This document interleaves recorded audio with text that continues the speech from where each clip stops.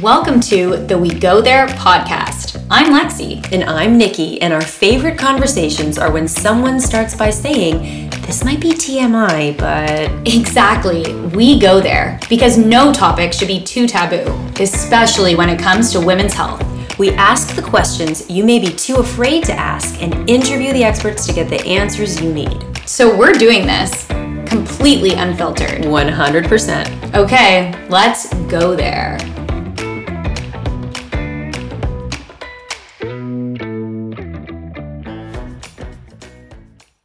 So today we have an incredible interview. We are interviewing Angie Fletcher. She is a public figure. She is an Insta friend of mine. And we actually had a really good Instagram live a couple weeks ago. And I realized that we needed to dive deeper, which is why we asked her to come onto the podcast to really get into more of her story and to really talk about her journey and how to essentially share some tools for a lot of us in terms of finding resilience throughout life's challenges. Angie, you have been through a lot, and I don't want to read your bio and share your story. So I feel like we're just going to get into it so you can kind of talk a little bit about what you've been through and how you found resilience through it all.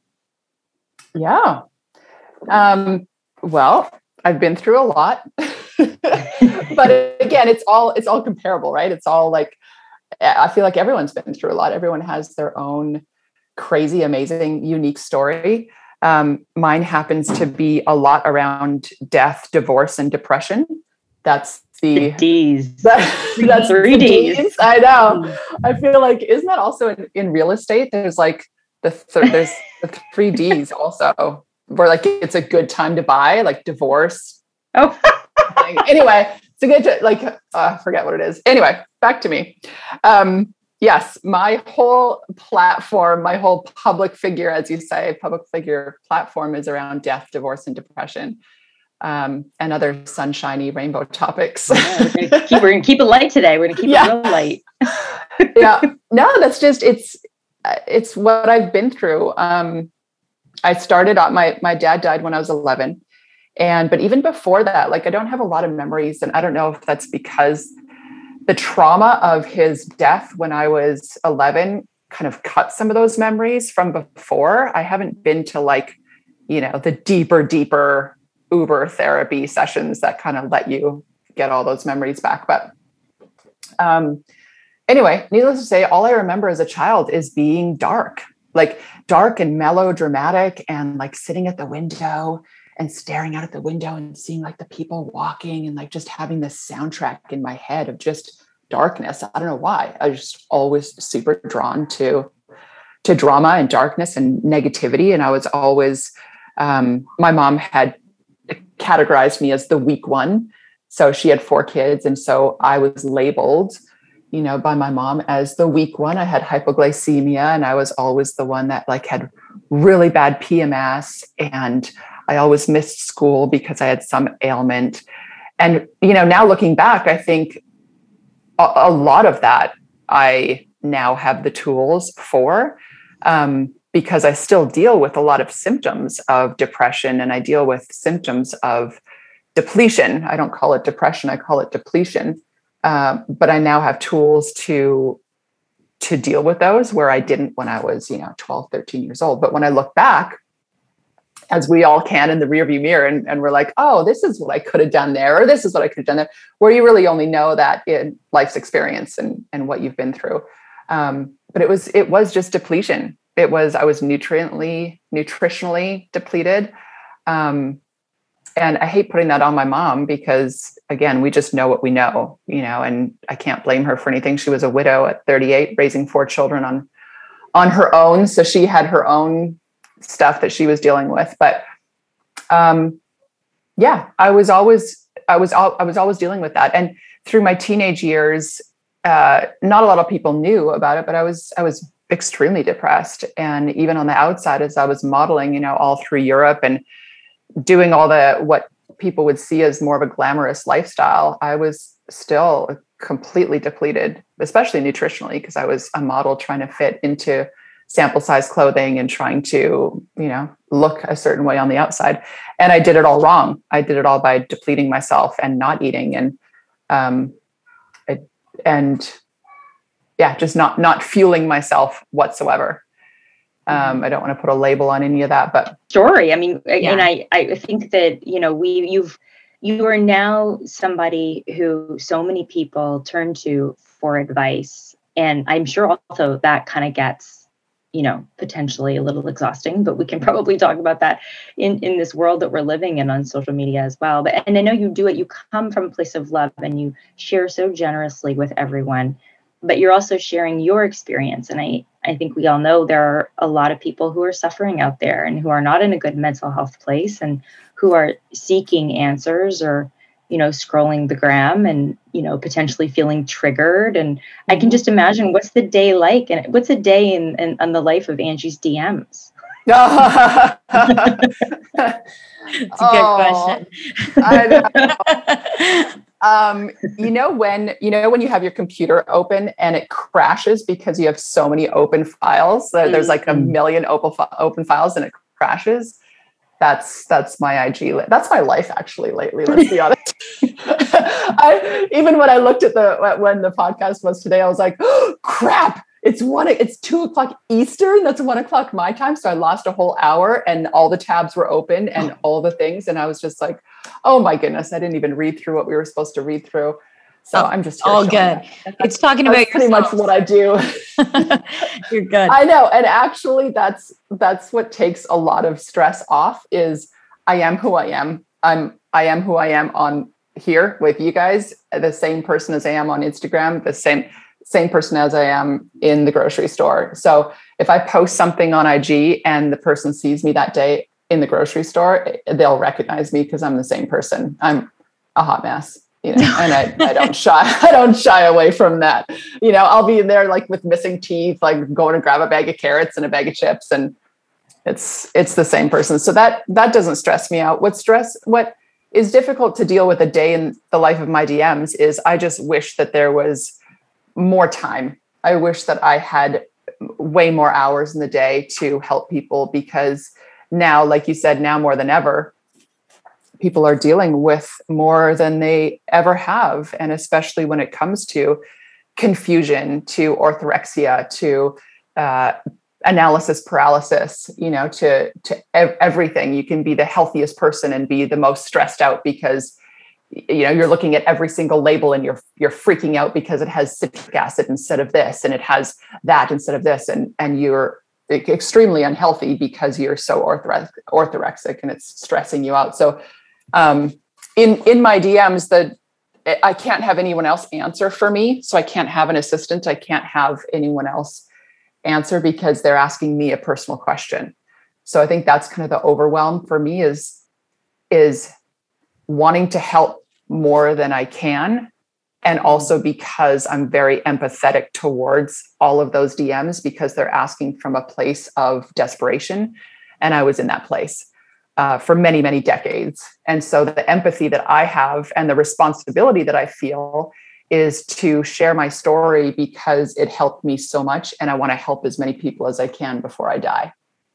So that would be like the overwhelm in my DMs. It's not, if I was just a fashion blogger or a model like I used to be, or an actress where, you know, I can post a bunch of links to the products that I use or, you know, different things like the cute t-shirt that I'm wearing right now, I would have an assistant help me and do a bunch of those links. But my DMs are filled with desperate people asking for desperate results. And it's extremely heart-wrenching for me. And I do the best that I can. Maybe we can get into that. What do you think, Lex? Yeah, for sure. And and with that, I was wondering around like your strength and this finding resilience, like what was the turning point, or have you always been this strong? So you're a model, and so there's a turning point in here. There's many turning points. I'm a completely different person now than I was in my 20s, even 30s. My mom labeled me the weak one for a reason, because I was very weak. I was very weak emotionally. I was very weak physically. Like I said, hypoglycemia, PMS symptoms like crazy. I was always the weak one. And I had like a couple of things that I enjoyed doing. So I was always in choir and drama. So I wasn't athletic. Even though I did do a triathlon in grade 9, where we like ran around the school and like swam in the pool. You know, everyone was cheating because I was the last one out of the pool because I saw people were cheating. And I was like, oh, how dare you? I'm the last one out of the pool. Anyway, but I didn't gain resilience until I hit rock bottom over and over and over and over again. That was that was how I gained tools, was just constantly falling flat on my face. So it came from doing things over and over again. It wasn't one turning point. Like I said, there's many examples that I can give of one being in the hospital, one being in the back alley in Milan, one being at my mother's deathbed, like so many different turning points that I had that continued to put different power tools. Like if you have one of those socket wrenches, you know, and you have like all those different types of wrenches that you can have on the top. Those are just all the tools that I gained through all the different experiences that I had, because I learned resilience when I was modeling, a different type of resilience. Like I learned, you know, a lot of people can't handle the trolls on IG.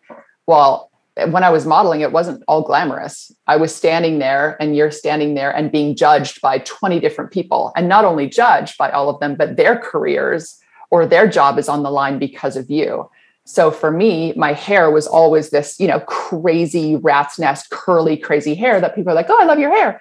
But it's a stylist nightmare because you can't really blow dry it. You know, you can't make it. Anyway, I digress. But everything that I had really bad acne as a teenager, really, really bad scarring and acne. And that is a makeup artist's nightmare because it makes them look bad because you have bad skin. So I was used to being judged for the 20 years that I was modeling, and judged pretty harshly because I wasn't the classic, you know, beautiful model. I had my own kind of way that I did things. My curly haired, acne scarred face, somehow I just still was a model. So I was used to being judged, and that created a bit of resilience in me. But again, all the different things that I went through created resilience and allowed me to gain the tools that no one can ever take away. No one gave me those tools. I earned those tools through training for triathlon because I couldn't afford therapy anymore. So I put in the work to gain those tools that now no one can take away from me because I created them inside of myself through the experiences that I went through. And that's what I am so passionate about sharing too, especially in this day and age with gaining tools in the seasons that you're in, because no one can take that away from you. You know, it's almost like a way of prepping for the worst to come. I always say that the time to get healthy is now. Don't wait until you get a diagnosis to start doing coffee enemas, because if you wait to detox your liver and to support your liver through coffee enemas, if you wait until you have your stage 4 diagnosis, guess what? You're already exhausted. You're already depleted. You're scared as shit.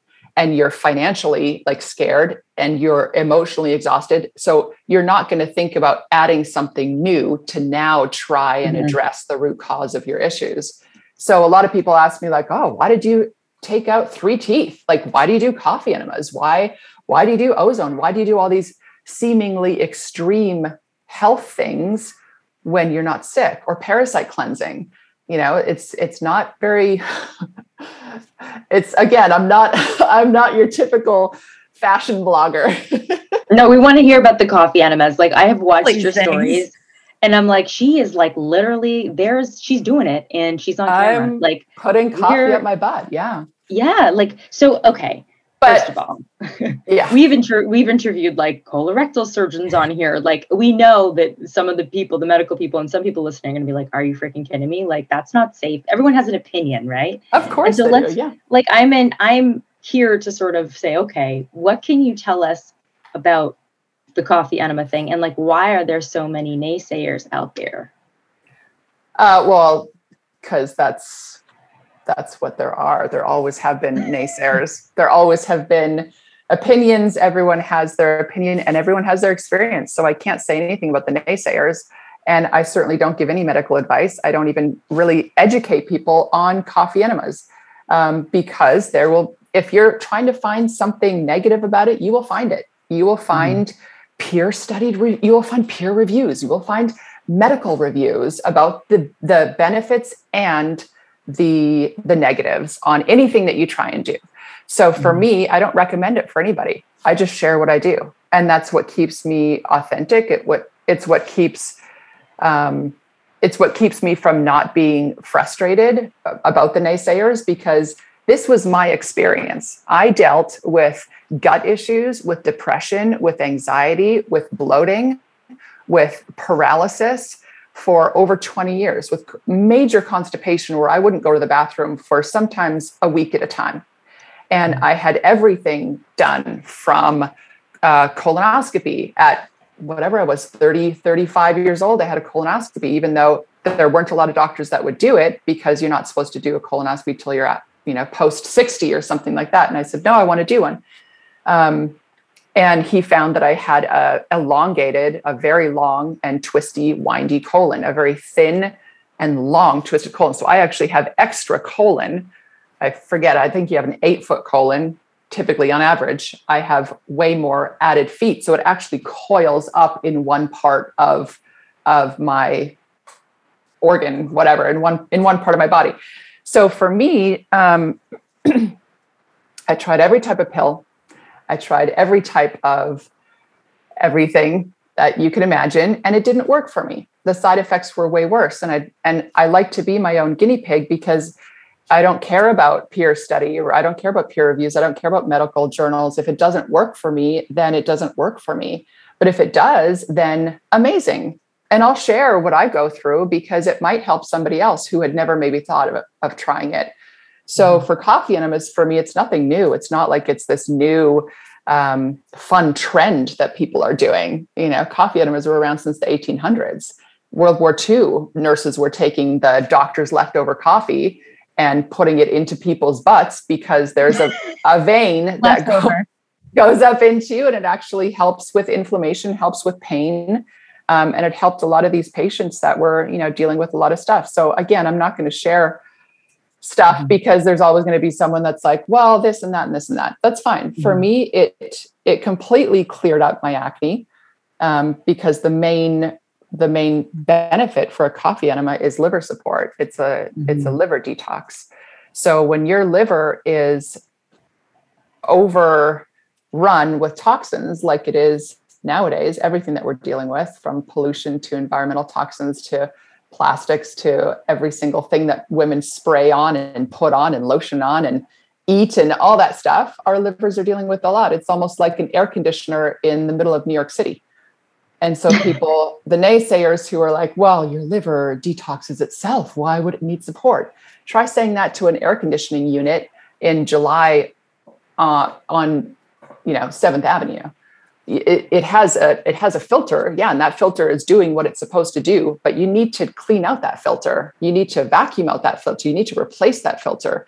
You need to support that air conditioning filter that's clogged up with toxins so that it can continue to do what it was meant to do. And that's what a liver support detox, it's what coffee enemas do. For me, that's what they did for me. So it gives me major support in allowing my liver to function the way that it was created to function.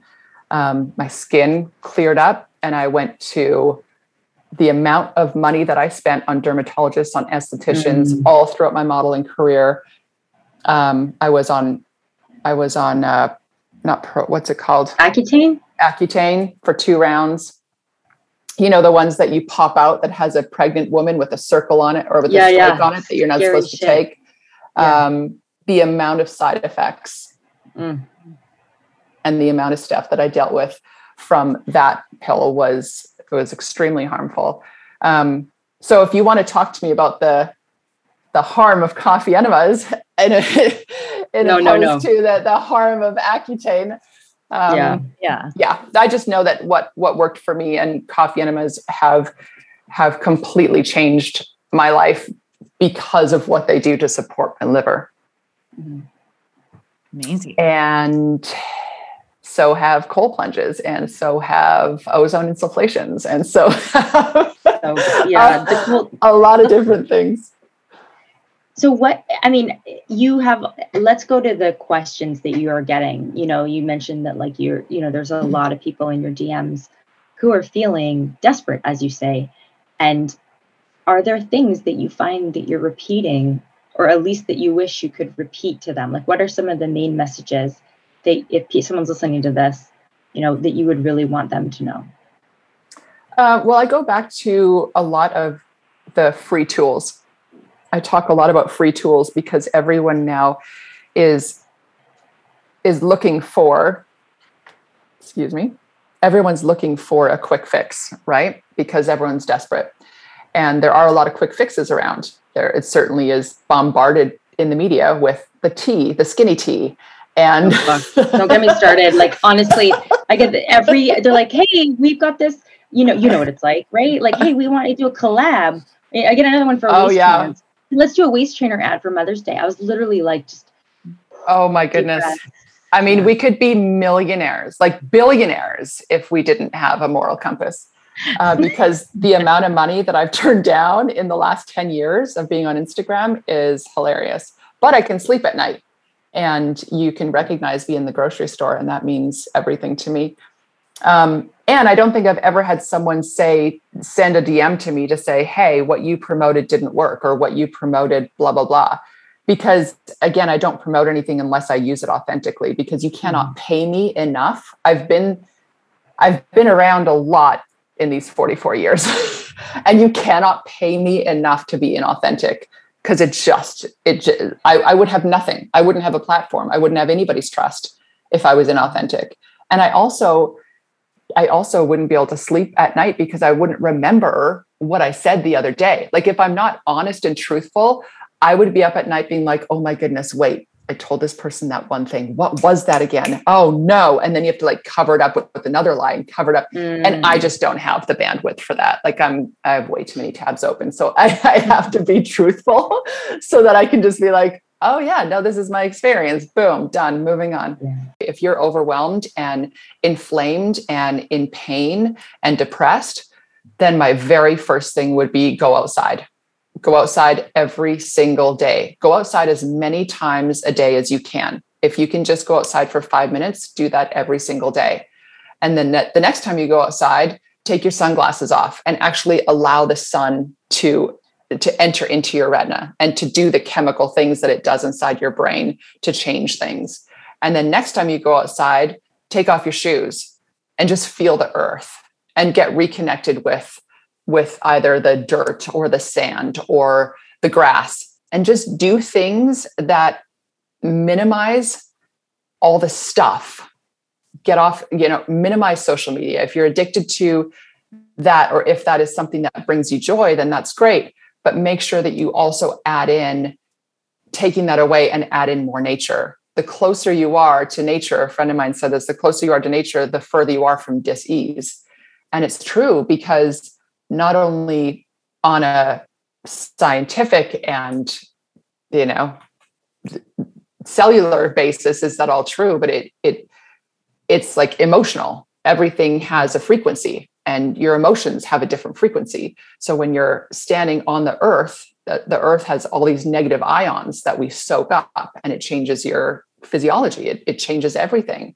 But doing those little things, taking less of this and just doing more, everything that you can do to get more of nature, get more sunshine, make sure that you're getting morning and evening sun, like watch the sunrise, watch the sunset. You can be depressed all day long, but do those two things and then go back. But what you're going to find is once you start changing your habits and start creating new habits, your life will change without you having to do anything, because you're just doing those small little things and your whole entire life will change. It's not, if you're dealing with depression and anxiety and feeling weak and feeling overwhelmed, this is not a pill that you're going to take to all of a sudden the next day get better. This is a lifestyle change, and this lifestyle change is going to take a while. Just like you didn't get depressed overnight, or, I love talking to you, Nikki, about birth. You have to go through the hard things to gain those tools, so that you have this toolbox of being able to say, okay, this is how I'm feeling today. Have I done this? Have I done that? Have I done this? Or have I done this, this, this, and this? Like, how have I been feeding myself physically? How have I been feeding myself emotionally? How have I been nourishing my soul? And if it's things that have a list of side effects that are negative, then you're going to be dealing with negativity. If it has a list of side effects that are positive, then you will have more of that positive experience in life. I love that. I have so many things to ask, but I also don't want to dominate this conversation. So Lexi, like, jump in at any time. Otherwise, I'm just going to continue to geek out over here.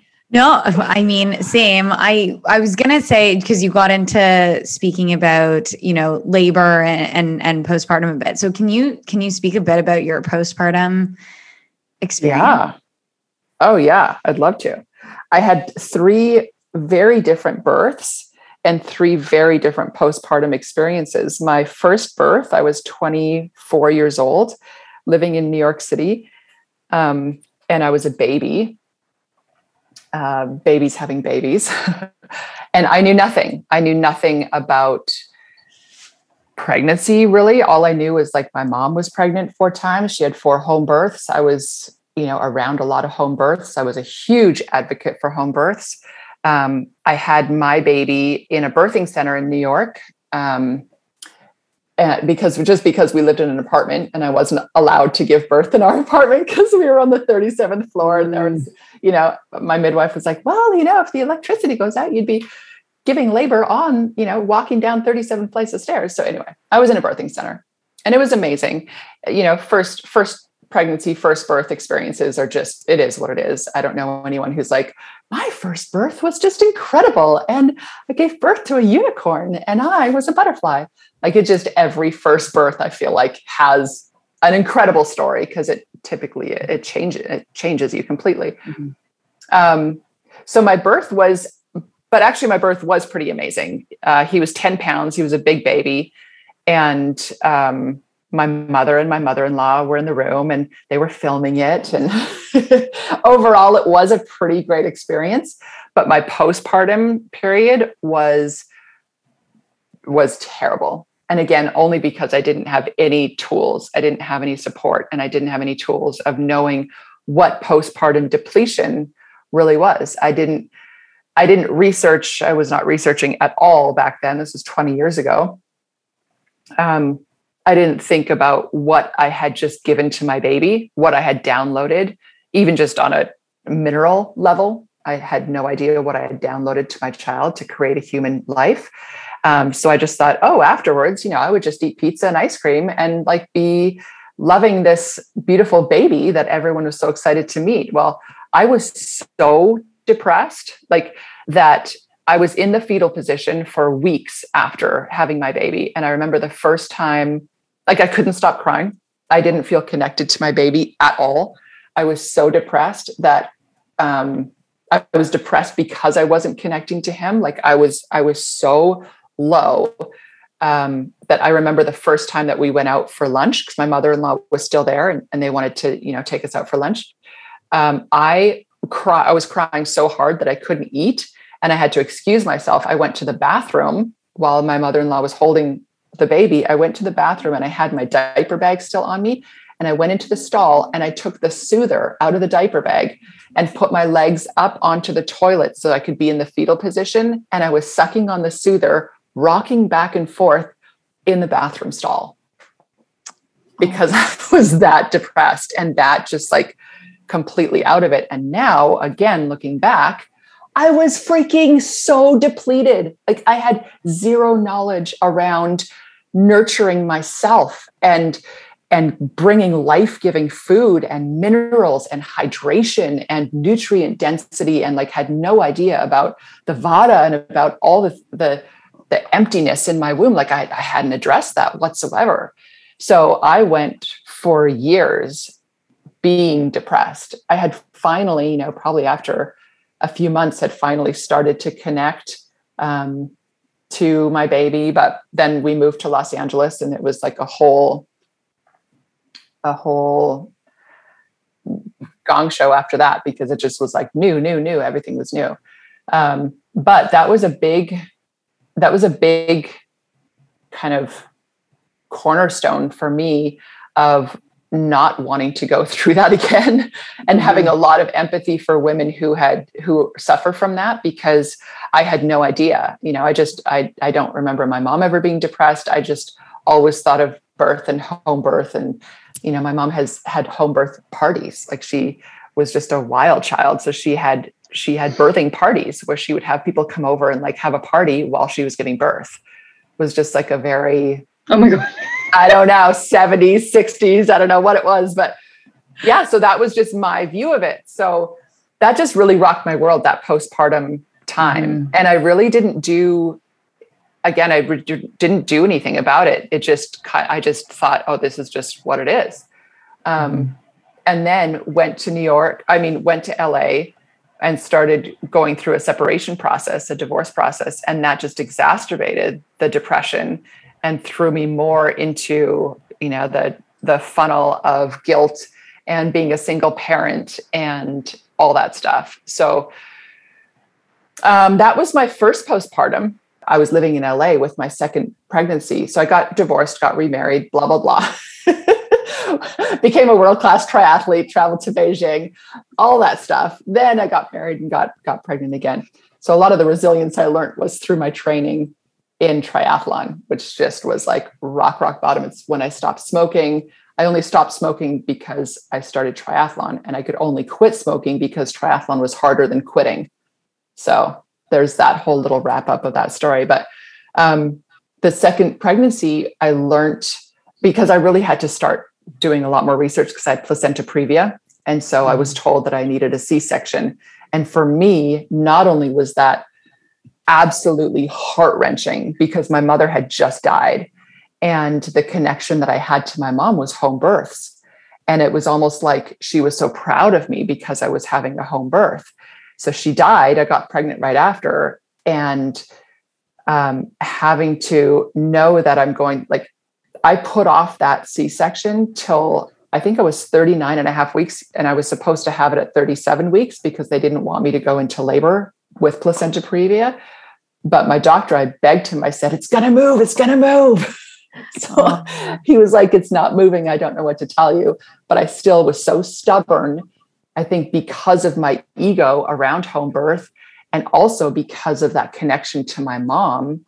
Somehow I didn't want to go through that surgery because it was almost like it would disconnect me from my mom. Maybe, I don't know. It was like this is the first time that I'm saying that, and it's a weird connection. Mm-hmm. Anyway, I did a lot of research around nurturing myself and having a different experience. Your belly is so full of life and full of just every miracle that you can imagine. And then giving birth, that energy is all out, but there's that empty space until all of your organs melt down and go perfectly back into where they're supposed to be. But there's that empty space, which is why you have a lot of gas and a lot of discomfort, especially around a C-section. Mm-hmm. So just introducing those warm broths and warm bone broth, warm congee, that like easily digestible, that white rice with milk and just that warm, comforting food. It's almost like you're not just sitting there now in complete desolation and emptiness in your own body. That's why skin to skin is also so important, and having your baby on you, having skin to skin with your partner as much as you can, like refilling that energy that you just downloaded everything to your baby, but taking care of yourself so that you can take care of your baby. And that's what I did in my second postpartum period, was just make sure that I had those times of rest. Because she also talks about 40 days postpartum and taking those 40 days of really like not adding anything into your calendar, having the days where you're just on your bed, and then just the days that you have, or like a week on your bed, and then a week around your bed, and then the third week, which is nice to have if you don't have any other responsibilities, right? Yeah. But as much as you can, like setting up things so that you have that community and have that support around you, which I know like why you're laughing, because it seems impossible. A week in your bed and a weekend around your bed sounds really nice. I know. Lexi's pregnant with twins. Did you know that, Angie? She's pregnant with twins. No idea. We've got like full womb right here. Yes. Very full womb. Yeah. So, but this is all like the comforting food. I'm gonna be like, okay, Adam, hook me up with some nice food service, and I need. But even if you don't have food service, you can easily do it yourself. So you just make it beforehand. You prep it, make it before, and put it in the freezer so that you have all of your congee in the freezer, your kitchery, like all of these ancient foods that are really medicinal and really like bringing nutrients back into your body, because you're downloading everything. That's why the old wives' tale, which isn't a wives' tale, it's all true. But gain a child, lose a tooth, that whole thing, because you're downloading all of your minerals into your baby, and you need to be nurturing yourself and giving yourself back all that stuff. So you can just either have someone that, if you have a mom, if you have an aunt, if you have a friend, ask them to come over for a day, and you guys just like full meal prep, batch make all these amazing foods. You just stick them in the freezer and you can have food for weeks. Yeah. Oh, so I mean, Nikki and I both had our second babies right at the beginning of the pandemic, basically. And I feel like we thought we were going to be like the odd ones out, right? Because the pandemic was not supposed to go on for 2 years. Yeah. And now, you think of all of the mothers that, or women that became moms through that, and probably the lack of this exact thing through their experiences. Like, I mean, I know Nikki and I we both have our own businesses. Like, we definitely were not treating ourselves the way we should have been postpartum. Yeah. And I'm sure I know like the impacts of that they showed up in my pelvic floor, right, Nikki? Yeah. The leaking and the running, for sure. The tension, the stress, whatever. I mean, but you're about to have 4 kids under 4, like for context here.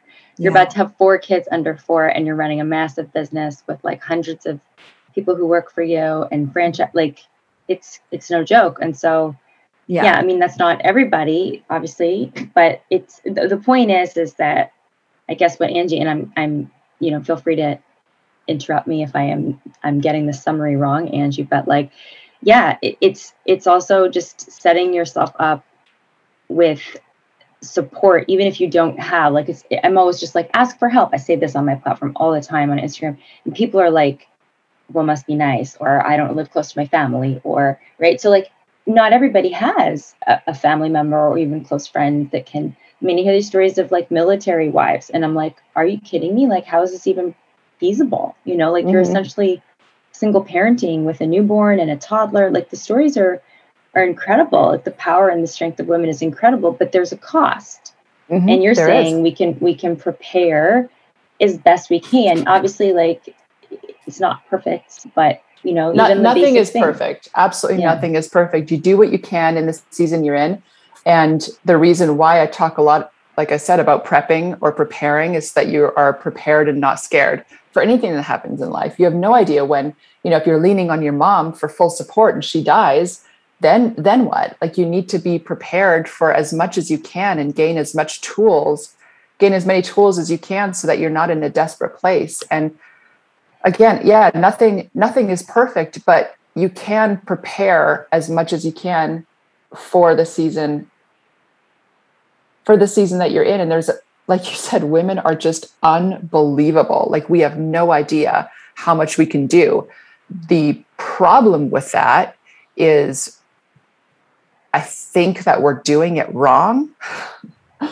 And I think that we're trying to do too much on the same schedule as a man is doing it. And I won't get into that too much here, but the amount that I cringe when I see women posting their postpartum pictures of them where, they still haven't healed from their scar from their C-section. They're literally like still have wraps on from their C-section, and they have 2 pumps on their breasts because they're pumping, and they have a computer on their lap because they're getting those emails in, they're making sure they're responding to those emails. And I'm like, oh my gosh, we are doing ourselves such a massive disservice thinking that we can do all these things. And at the end, we are like stressed out and riddled with anxiety and not connected and completely depleted, all because we thought that we think that we have to keep up and think that we have to do all these things in one. I'm guilty of that. 100% guilty. Like 100. I was like, so am I. Why do you think I'm so frustrated on this podcast right now? I think I have that exact picture, except for not the C-section. No, actually, like making it happen. Like, but it's the badge of busy, right? And this is something that like I struggle. Full disclosure, I didn't think the conversation was going to go here, but we're going to go here. This feeling of like, if I'm not, probably the biggest source of my stress these days is this feeling that I am not being productive enough, that I am not producing enough value for people who follow me. I am not writing enough of this damn book that I have signed a contract to write, which was like, holy crap, my head's going to explode. Like, I am not doing enough things. I am not, registering in advance enough for my kids' activities. And I am not, blah, blah, blah, blah, blah, blah, blah, blah. Like that, I think where I'm going with this. And I'm just like, and I always say to myself, and maybe I need to reframe this. This has become a therapy session for me. But basically, for all of us, for all of us. What do I need to reframe this and to think like, you're doing enough. Take a deep breath. Learn to prioritize. This isn't about like competing against yourself. It's like, I don't know. I'm fumbling here, but what I love? Struggle is. And I love that we're fumbling through this because that's, I think, the best way to learn, because we learn from each other and we learn from hearing our own voice, like you said, reframing it, right? What I said before, if I think we're doing it wrong, I don't mean that we shouldn't be busy, and I don't mean that we shouldn't be productive. But I think if we think of it in a cycle, because as women, we run on this 28, 26, 27, 28 day cycle, right? Then you can be much more productive than you think when you work with your cycle rather than against it. So think of nature. Nothing in nature is productive 100% 24 hours a day. Nothing other than the sun, I guess. But damn that sun. Damn you, sun. God. No, if you think about what we are as women, there are times in our cycle where we are so on it and we're so productive and we're lifting weights while we're grocery shopping, while we have a list of this, like the multitasking that can occur. But then there's also the other part in our luteal phase where we should be allowing ourselves to then rest, to recoup, to regather, to not have as much on our plate, to like eat certain foods that give us different types of energy, that create more support around progesterone. Like there's so many things that we can do in our superpower of dealing with our cycle rather than thinking that we have to be on 24/7 and like giving more, pumping more out, like you said, creating more value. Otherwise, people are going to be mad on Instagram. Arlen's always like, when did Instagram become your boss? Yeah. Like, what is that all about? And I'm like, oh, because I feel bad because they're using my link and blah, blah. And he's like, they're getting a discount. Why do you feel bad about that? And anyway, but you know what I'm saying? Like there's somehow we feel like there's this like overlord of someone with a whip making sure that we're constantly being productive, where if we were able to work more within our cycle, knowing when you can be so much more productive and when you can rest and recover. I mean, I think if more of us did that, we would allow other women to do that. And then it would create more grace, and it wouldn't be this constant slap in the face of you're not doing enough, you're not doing enough. And all of us on this call are like, yeah, guilty of that, even though we're all the ones that say, you know, you shouldn't do that. You should give yourself more grace. And we're like the first ones to not give ourselves grace. I'm that way. Oh, and 150% also. But I agree. And I think ultimately, you know, and it's that challenge of like what you know, and then what you actually do, because I remember, Nikki, we had an interview with someone all around this exact thing. And I was like, all right, I got to start following this whole, like the cycle and when we're most productive and all of these things. I've never done it since. And now it's coming back again. So... But you don't have a cycle right now, and neither do I, which is wild because I'm still breastfeeding. Oh yeah, that's right. I was like, what do we do? Like, I'm pregnant. Now you still have a cycle, even though you don't bleed. Oh, you really? You still have a cycle. Yeah, you still. Yeah, well, we got to figure out our cycles. Still running on a cycle, but you know what's been happening to me lately is I keep on falling flat on my face. I keep on shutting down. I keep on having breakdowns, and just like how I gained resilience in my 20s and my 30s with falling flat on my face, I feel like I'm going through another big shift right now in business and in adding more things. And I keep on shutting down. And luckily I have a partner that lovingly reminds me of how often I shut down. He lovingly supports me around how much I shut down, but I'm definitely getting into a season where I'm just like, enough, because my dad died at 40, my mom died at 65, and I'm 44 now. And I'm kind of like, when is enough?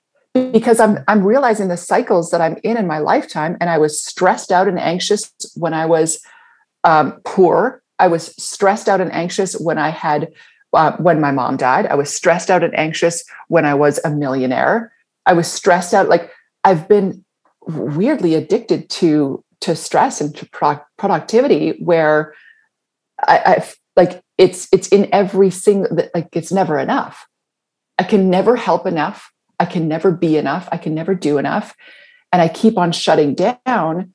And I'm really starting to realize that, like, nothing's going to change if I don't change this. And it really is happening with me. I keep on hitting the wall. And I keep on shutting down. So I'm making small changes to realize that and to voice it and to allow myself to be in that space and to lead by example, where I take a few days off of Instagram and don't come back with this big excuse of like, hey, I'm so sorry, and like be apologetic about it. Where I'm like, yeah, I took a few days off, and hey guys, glad to be back, and just keep on moving through it instead of constantly apologizing and constantly going through the same thing and expecting a different result. Mm-hmm. Isn't that the definition of stupidity? Didn't Albert Einstein or insanity? Yes. Insanity. Yeah. Sorry, insanity. That's what it was. Yeah. Same thing. Yeah, exactly. Well, it's nice that it's really refreshing that you share that. And you're so real about it, because through what you do and like what you speak to, and you're finding resilience and all of that, also sharing that you're going through this stage and it's challenging, and here, trying to do this, not being enough, and all those feelings that so many women especially feel in trying to really do it all, when really there's times where we need to step back, listen to ourselves, allow ourselves the space to breathe, and ultimately end up probably more productive for it in taking that space. But it's nice and refreshing. This is a really great therapy session for both Nikki and I. Oh yeah, it is. And me too. I mean, I voiced stuff that I never voiced before, like that. What was that whole C-section and surgery from my mom thing? That was interesting. Little bit that came up. We always want to please our parents, don't we? Like, we want to always make them proud. And I know that your mom would be proud of you no matter what. Yeah. I don't know. I like to think so, but I also think it's more important to be proud of ourselves. I'm learning that too, where I'm like, I need to be proud of myself. I need to like be there for myself, which again, I don't know why it's such a weird, guilty feeling of like putting your own mask on first. I don't know why that's so hard to do. Like, why does that feel so guilty, when really the more you're able to do for yourself, the more you're just able to operate from a full, abundant cup to help more people. But it just feels so gross. Like, I don't know. It's weird. Work in progress. But yeah, I'm definitely working on that. And I like doing this podcast for, actually, it's the first time that I really have voiced that how many times I've had breakdowns. Our mission here at the We Go There podcast is to inspire people, to give people hope. What advice do you have for those currently fighting battles of their own? Yeah. What advice would you have for anybody? And that's the reality. There's going to be someone, maybe going on a walk, pushing their stroller, listening to this podcast, who might be feeling a whole host of negative feelings. What would you say to them? Again, the easiest general answer that I can give, because it has to be so general, like you said, everyone has their story, everyone has their environment that they're living in, everyone has the choices that they've made to get to where they are. I would just always go back to the free tools, always go back to being as close to nature as you can. And I say this with so much empathy. I say this as a pack of cigarette a day smoker in having 3 different types of antidepressants running through my system. And I couldn't go out in the daytime because I felt like a vampire. So the first step that I did that I couldn't even do myself, it took a friend of mine who was actually an acquaintance to come over. He took the cigarette out of my hand and he put me on a bike at night on the nights that I didn't have my son because I shared custody. So he took the cigarette out of my hand, put me on a bike, and we went on a bike ride around the block at night because I couldn't go out in the day because the day felt too happy for me and I couldn't deal with happiness. I had to sit in my sadness. That's why I smoked, because I felt so like such a victim around my divorce and everything that I was going through. So, but it took that movement. It took that free tool of movement to just start the ball rolling. And then it was like 2 steps back, but then I did another thing and then another 2 steps back. But it was like this continued, I didn't even have hope. So I can't even say like, just hold on to hope. I didn't have any hope, but I had other people that had hope for me. But just hopefully I can be an example to someone that if you're in that dark place, that there is hope, even if you don't have it for yourself. You've seen someone else go through it and you know that it's possible.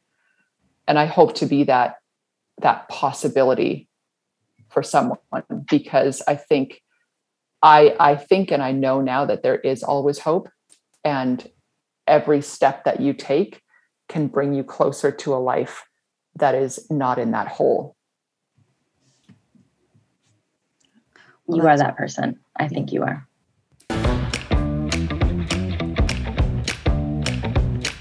Thanks for listening. Stay tuned for our next episode. And in the meantime, follow us on Instagram at We Go There Podcast and check out WeGoTherePodcast.com for more info.